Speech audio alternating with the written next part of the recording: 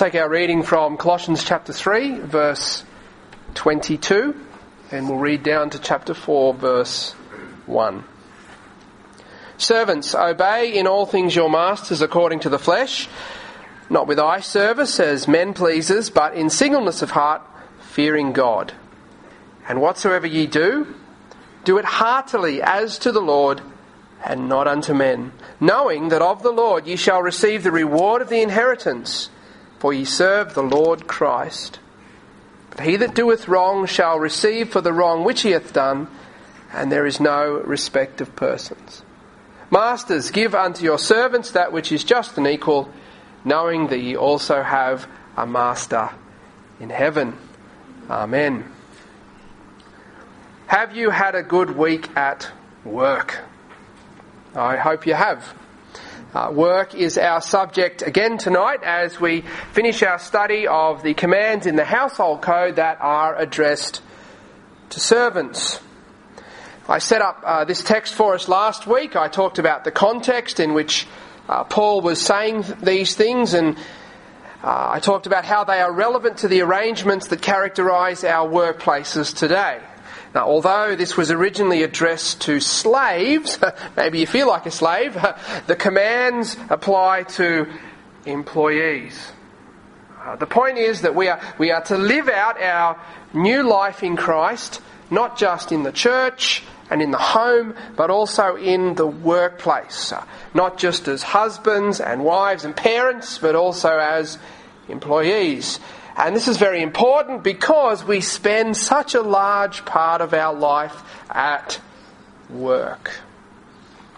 In verses 22 through 25, we see four things that characterise the new man at work. We considered the first two last week. In verse 22, Paul talks about a new way of working.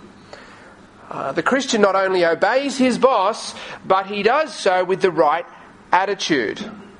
He doesn't just work hard when the boss is watching or just to get in the boss's good books, not with eye service or as a man pleaser, but rather he works with sincerity, with genuine commitment to and care for his work and his colleagues, and he works this way because he fears the Lord. We then saw in verse 23 a new way of thinking, and this is the key. A Christian works from the heart as to the Lord. And that's because the Christian recognises that he or she is actually working for the Lord, doing the Lord's work in this world. As I said last week, whether it's changing nappies or changing tyres or whatever it might be, all work is work for the Lord. And that led us into a discussion of the transcendent nature of work. It's always been service to the Lord, going right back to the creation. Now, in this text, Paul is giving to work its original dignity and significance, and that would have been especially encouraging for people who were slaves. That was the first part of this lesson, and you can find it on our website if you want to catch up with it. This evening we're going to consider what the Apostle says in verses 24 and 25. There we see a new motivation and then an old reminder. And before we get to them, let's pray and commit our time of study to the Lord. Let's pray. Father, thank you that we now, for these next few minutes, can open the Bible and listen to what you have to say to us. And we pray that it would be your voice that is heard, your truth, your thoughts, and not the opinions of a man. Lord, we pray that you'd grant to us the understanding, and we pray that you'd give us grace to apply what we learn. We love you, and we pray these things in the name of your Son, Jesus. Amen. A new motivation. A new motivation. As the Christian goes about his or her work, there is something that they know, or at least they're supposed to know. See that first word there in verse 24? Knowing. There is something that we know that motivates us. And it's different to what motivates the average person in the workplace. I think it's safe to say that the average worker is motivated by financial concerns. The pay packet at the end of the week. Some are motivated by a commitment to what they do, to their craft, or to the mission of the organisation. They have some kind of intrinsic motivation as well. Yes, there's a pay packet they're looking forward to, but some other internal motivation. These are all perfectly okay within limits. It's okay for a Christian to have an eye towards the pay that's going to be deposited in the bank account at the end of the fortnight. It's okay to work towards financial security, to buy a house or save for a holiday. There is nothing wrong with any of that. And if you really believe in what you do at work, that's great too.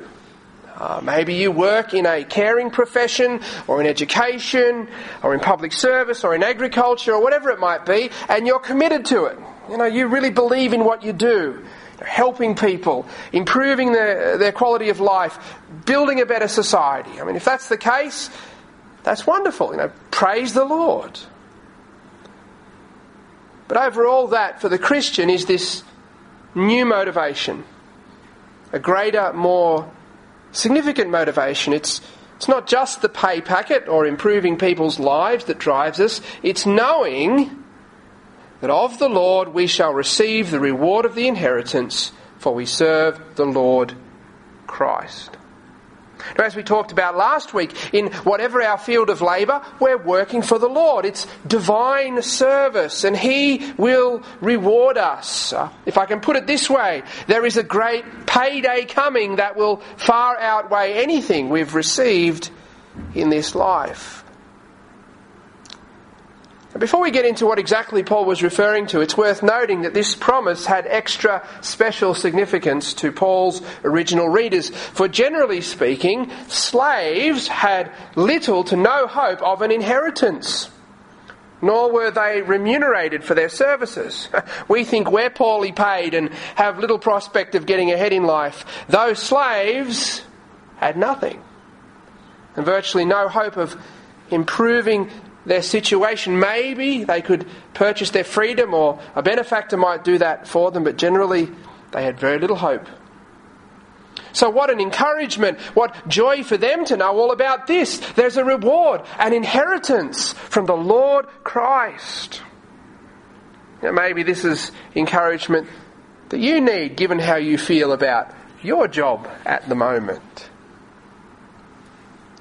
We have to take a moment to consider the word reward here in our text, because I think there is often some confusion. We tend to blur the difference between the word reward and the word award. And we often use them synonymously, and that's okay, but there is an important difference in meaning. An award is an honour given to a person for outstanding achievement, or for coming first, or whatever. It's a prize. Whereas the word reward carries the idea of something given in return, a recompense, a payment. The pay that gets put in your bank account each fortnight is a reward for your service, something given to you in return for what you've done. It's not an award. If you worked especially hard all year, hit all your targets, and your boss decided to give you a bonus, that's an award, an honour, a recognition of your achievement. In our text, the Greek word Paul uses refers to a recompense or a repayment. It's closer to our idea of a wage than a bonus. Okay? This is not a prize or an award for outstanding service. This is simply something given in return. And we have to be clear about that. But here's where the text gets tricky. Notice it says, the reward of the inheritance. Now, what do we know about an inheritance? Can you earn an inheritance? Is it something you work for? No. By nature, an inheritance is not something that can be earned. It's something a person is entitled to on account of their parentage. I will one day inherit a portion of my parents' estate. And it's going to be huge, I'm sure. But not because I worked really hard, because I earned it, but because I'm their child. And it's no different for Christians. We have not earned Our inheritance, the inheritance that Paul talks about here, comes to us by grace alone. It's been granted to us because we've been both born again and adopted into the family of God. For by grace are ye saved through faith, and that not of yourselves, it is the gift of God, not of works, lest any man should boast. Ephesians chapter 2, verses 8 and 9. For ye are all the children of God by faith in Christ Jesus. Galatians chapter 3, verse 26. So this inheritance is not earned. It's not a transaction. We do certain things and God gives it to us. No. It's ours because we're part of God's family. We're His sons. Even the ladies in this room are the sons of God. And yet there is a sense in which this inheritance will function as a recompense for our service. It will serve as a reward for our labour. The best illustration I can think of is that of the older brother in the parable of the prodigal son. Now let's put aside his self-righteousness for a moment and his bad attitude and think about what his father said to him. Luke chapter 15 verse 31. And he said unto him, Son, thou art ever with me, and all that I have is thine. All that the father had belonged to this son, and one day he would take full possession of it. It was his inheritance because he was the father's son. He was entitled to it on account of his parentage, and it would serve as a recompense, as a reward for all his labours. It was something to look forward to. This is the idea of the Christian's inheritance. It's not something we receive on account of our good works or our service to the Lord, but it will serve as a recompense. It will be a reward, a great payday, if you like. So what is this inheritance? Well, it's interesting how the New Testament employs this terminology. The kingdom of God is said to be something that we inherit. 1 Corinthians chapter 6 verses 9 through 11. Know ye not that the unrighteous shall not inherit the kingdom of God? Be not deceived, neither fornicators, nor idolaters, nor adulterers, nor effeminate, nor abusers of themselves with mankind, nor thieves, nor covetous, nor drunkards, nor revilers, nor extortioners shall inherit the kingdom of God. And such were some of you. But ye are washed, but ye are sanctified, but ye are justified in the name of the Lord Jesus and by the Spirit of our God. A very similar passage is in Galatians chapter 5, verses 19 through 21. Now the works of the flesh are manifest, which are these: adultery, fornication, uncleanness, lasciviousness, idolatry, witchcraft, hatred, variance, emulations, wrath, strife, seditions, heresies, envyings, murders, drunkenness, revellings, and such like, of the which I tell you before, as I have also told you in time past, that they which do such things, in other words, that is, those who make a practice of these things, those who practice these works of the flesh unrepentantly, they shall not inherit the kingdom of God. The kingdom of God in this sense is salvation and all of the blessings that are a part of our salvation.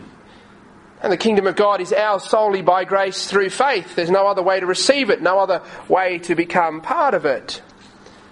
This is our inheritance, and one day we will enter into it in all of its fullness when we're glorified, when we're in the presence of Christ. And we live in the already but not yet. And we possess and enjoy this inheritance already as believers, but not yet.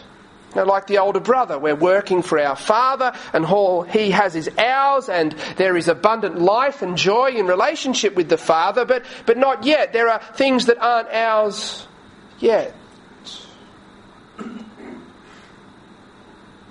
Final salvation is also spoken of as something we inherit. Hebrews chapter 1 verse 14. Are they not all ministering spirits sent forth to minister for them who shall be heirs of salvation, inheritors of salvation? Now the reference is to something that Christians are looking forward to. The salvation of the body, glorification, when we're rid of sin and the corruption that it has wrought in us, and we're all looking forward to that aspect of our inheritance, I'm sure. Then, of course, when the Bible talks of our inheritance, it includes heaven and all its blessings. This is perhaps what we normally think of.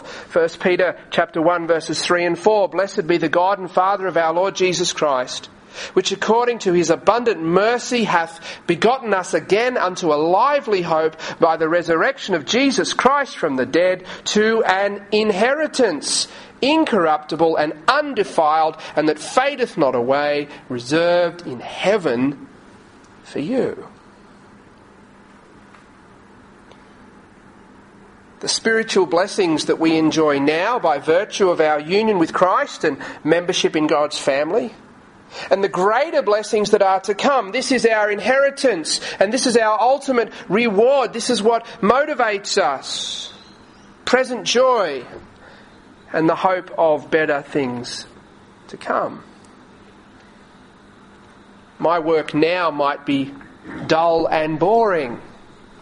My boss might treat me poorly, but hey, I have a master in heaven.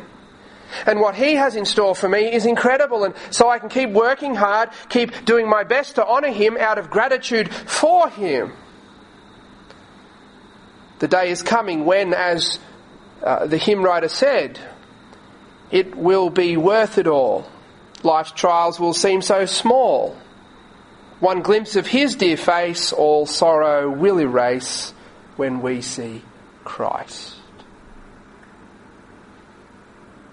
This really is the application in the workplace of what Paul said earlier in this chapter. Look please up to verses 1 and 2. If ye then be risen with Christ, seek those things which are above, where Christ sitteth on the right hand of God. Set your affection on things above, not on things on the earth.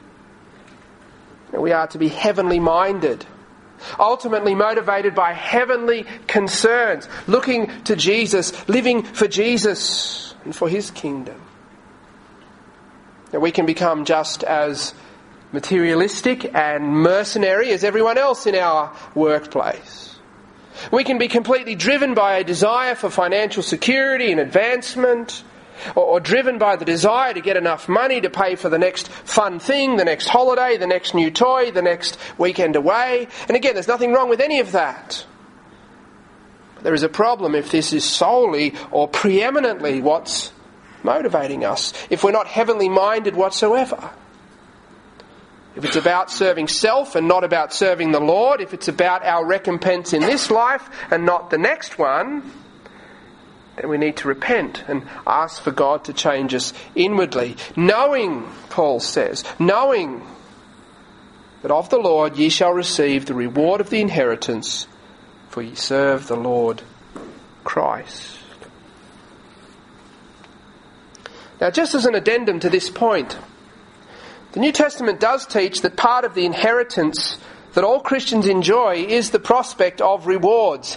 And I use this word in the sense of an honour bestowed upon a person for some achievement. I don't think this is what Paul was talking about here in Colossians chapter 3, but it is relevant to this discussion. Now, there is a recompense that all believers share in, the kingdom of God, final salvation, heaven. But there will also be rewards from Jesus that are related to how we lived our Christian life. Now, this is taught in Romans chapter 14, verses 10 through 12, 2 Corinthians chapter 5, verses 9 and 10, and 1 Corinthians chapter 3, verses 11 through 15, and in other places as well. Now, we will not be judged for our sin. That was taken care of by Jesus at the cross. But our works, what we did with our life, will be assessed. We will give an account, the Apostle Paul says. And there will be rewards or loss of reward. Jesus will praise those who have been faithful. Perhaps he will say those famous words in the parable in Matthew chapter 25. Well done, thou good and faithful servant. And what an honour it would be to hear that from the lips of our Saviour. Can you imagine that? The New Testament also mentions a number of crowns that will be given. And so there is this additional motivation to be found faithful on that day, to hear a word of approval from our Lord, to receive a crown, and then to be able to fall down and give thanks and praise back to the one who gave it, to the one who has given us everything. And so, to go along with a new way of working and a new way of thinking, we have a new motivation. But that's not the end of the section. Now, Paul wraps up his address to servants, not with something else that is new, but with something old, something that has always been the case. It's there in the last verse of the chapter. Colossians chapter 3 verse 25. We have an old reminder. But he that doeth wrong shall receive for the wrong which he hath done, and there is no respect of persons. What Paul was basically saying is that if you do the wrong thing, you will get what you deserve. And I think he was saying this in the context of the workplace. Now, just because you're a Christian, just because you serve the Lord Christ, doesn't free you from your responsibility to serve your earthly master. There is no special treatment here. In this verse, Paul seems to be anticipating what some slaves might have been tempted to think. As one scholar puts it, Paul is concerned that slaves do not view service to their new master, Christ, as reason to treat lightly the obligation they bear to their human masters. Thus he warns them of the judgment they will incur if they do wrong. And beloved, this has always been the case. That we are servants of Christ doesn't take us out from under the authority of human institutions and leaders. And this goes right back to Moses and probably beyond. God vested authority in the heads of families. He gave authority to judges, to the elders in Israel, and later on to kings. And God's people were to obey these human leaders. There is a God-ordained authority structure in the home, in the state, in the church, and in the workplace. And the Christian is not outside of that. And if we fail in our obligation to our boss, if we're lazy, if we're disobedient, if we don't do a good job, then we can expect to receive what we deserve. We're not somehow excused because we serve the Lord Jesus. There is no respect of persons, no partiality when it comes to this matter. This teaching is repeated in a couple of other places in the New Testament, in 1 Peter chapter 2 and Romans chapter 13. But for now, please turn over to 1 Peter chapter 2. 1 Peter chapter 2.